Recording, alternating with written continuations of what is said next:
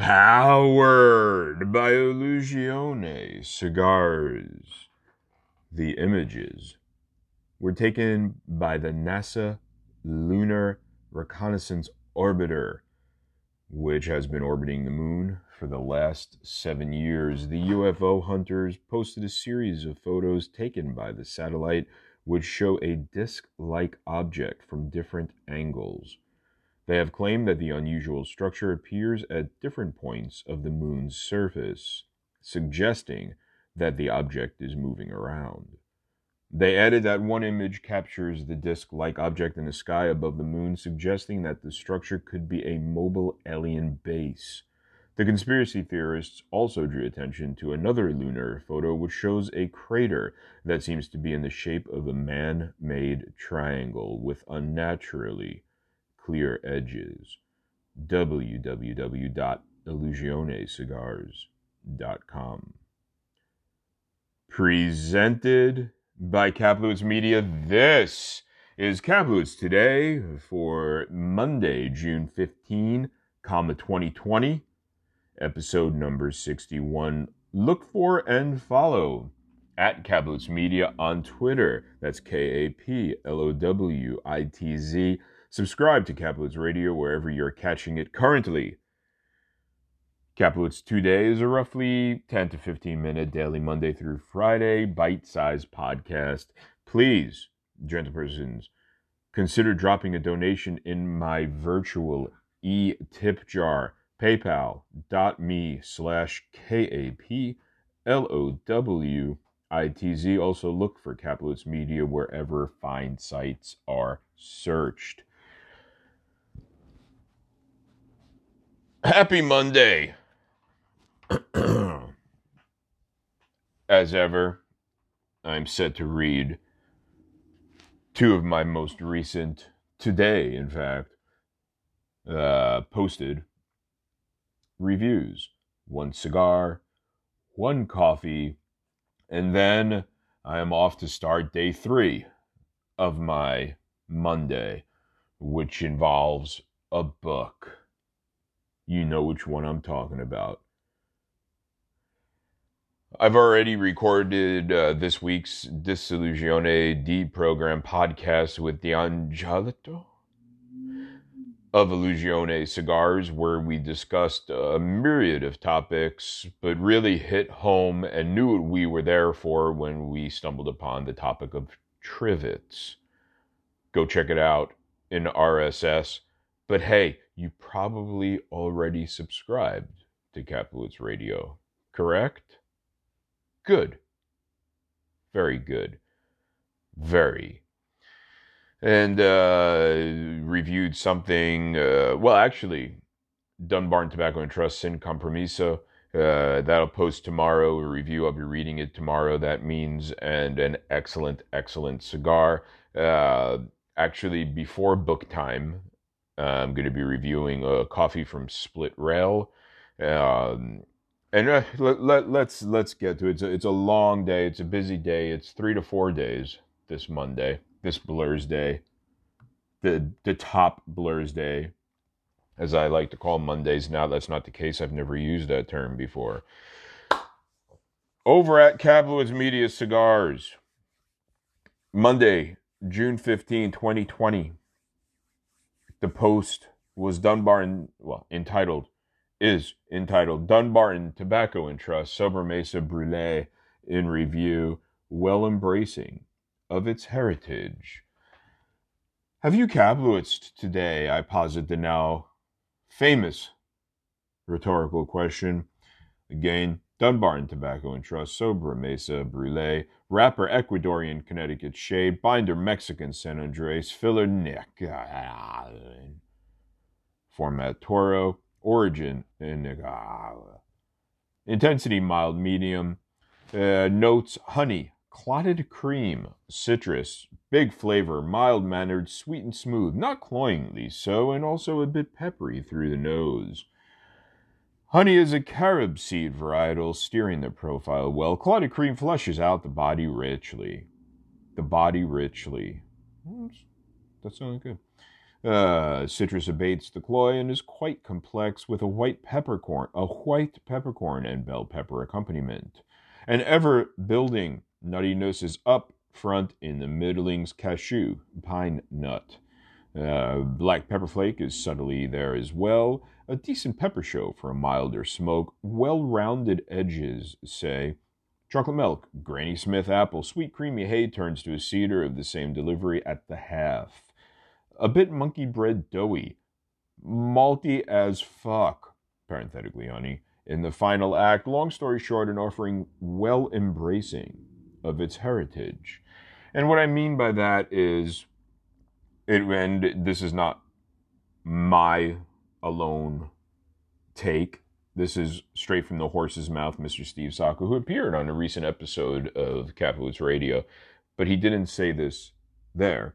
He said this, I don't know, somewhere, that he wanted to very much make a Find Your Grandfather's Connecticut. Not some Connecticut reinvented, not some ballsy Connecticut, not an in-your-face Connecticut. A smooth, pleasant offering. Underbelly is beach sand with copses of vegetation here/there. Finish is a glazed pie crust, and he did do that. I do not know how to pleasantly say cream pie. Ah, yes, cream pie. Much better. Deceptively long legs, a dash of salt at the end of that, a surprise tick of cayenne in the throat, cardamom, I could go on, won't, complex, top to bottom and in layers, therefore nuanced deeply. Burns on an even line, draws smooth as silk. Parenthetically, I go on to add this to an apt notation of body, that being, of course, smooth as silk. Ash grows well enough to sate a long ash fetish. Big smoke output yields a patisserie aroma with hints. I'm going to leave hits in there. Blonde Java. I don't know how to say this pleasantly, but if you know BBC doesn't always mean British media. This cigar is a BWC. I probably should edit that out. Won't. A naughty blend? Cheeky. To say the yeast, parenthetically, monkey bread reference. Yeast, to say the yeast. Typically you would say to say the least. But in keeping with monkey bread, I say yeast to say the yeast, as opposed to a much more familiar least, because it sounds sort of alike because it rhymes. Final grade A-. Soldiering on. Got a busy day. I have not had a non-busy day in quite some time. Posted this morning, 12:01 a.m. Split over at Capitalist Media Coffee. Split rail coffee. Kenya Keaga Fair Trade in review and almost dreamy comfort. It hits me now that these two would pair quite well together. I believe. Might actually be a bit broad across the tongue if paired together, because there wasn't an awful lot of structure in the Dunbarton. You can't, I mean, really, coffee, tobacco, hard to shit the bed there. A tough thing to mess up. Again, split rail coffee, Kenya Keaga, fair trade, origin Kenya.